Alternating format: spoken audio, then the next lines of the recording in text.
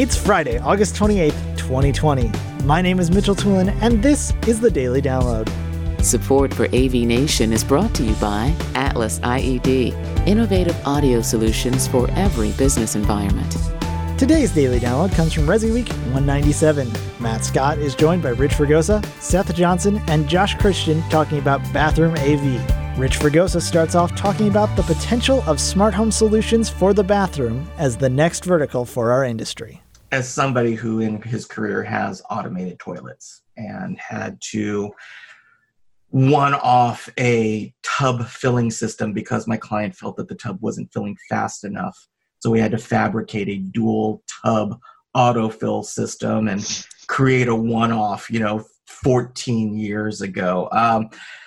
It kind of reminds me of I guess there was a commercial a couple of years ago, like the guy with the miniature giraffe. He's like, luxury, I has it. It used to be,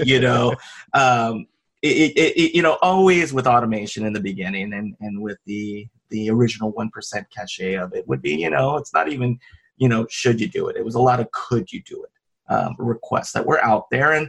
And that would get people downstream thinking of, it's way too expensive. It's way too extravagant. I don't need it. That pushback that comes from it, because again, a lot of them were custom situations. Now we are seeing items that are absolutely, the R&D has been done. The outlay, the labor outlay, all of the R&D, all of the troubleshooting, you're not one of 40 anymore when these are being pushed out. So absolutely, it's something that, and of course, as this is something that you should think about, because again, one of our keys has always been, the purpose of any automation system is what we call predictive service, right? Anticipatory service, to spot, to isolate, to diagnose, and to record issues that may be going on or patterns that are going on and dealing with them before they become a problem instead of after the problem.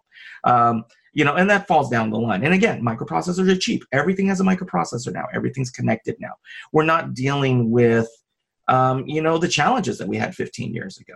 People were, again, you were writing your own hard code. You were writing your own base level code to make some of this stuff work. You were working with manufacturers saying, okay, here's a circuit board. I got my circuit board that I just built. Let's go ahead and get the voltages to match and go. We've left that now.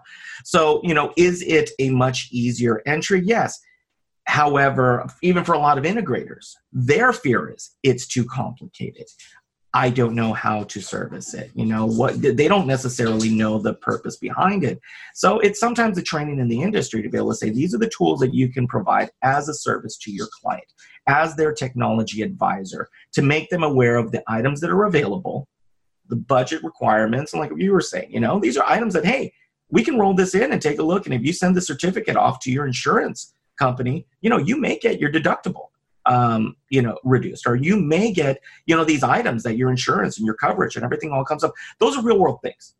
And so that comes back to like everything else, the sales process, getting away from the luxury concept and more into the practical concept. And, again, my concern at times too, is it almost feels this one, the way that Julie wrote it, I get her point. In that they're seeing ad revenue up. They're seeing these other industries are seeing the home automation market as a viable market to partner with. That's what I took away from it, is that we are seeing increased exposure of our industry in other industries. And how do we capitalize on that? And if you're not looking at it, you probably should, because they're looking at us. So like anything else, if they're looking at your industry and as a way for them to absorb what could be your sale in their sale. Thank you for listening to today's Daily Download. If you like this podcast, make sure you subscribe and comment on iTunes, and also check out all the other fine programming we have here at AV Nation at avnation.tv, avnation.tv. The network for the AV industry. What are you listening to? This is AV. This is AV Nation. This is AV Nation.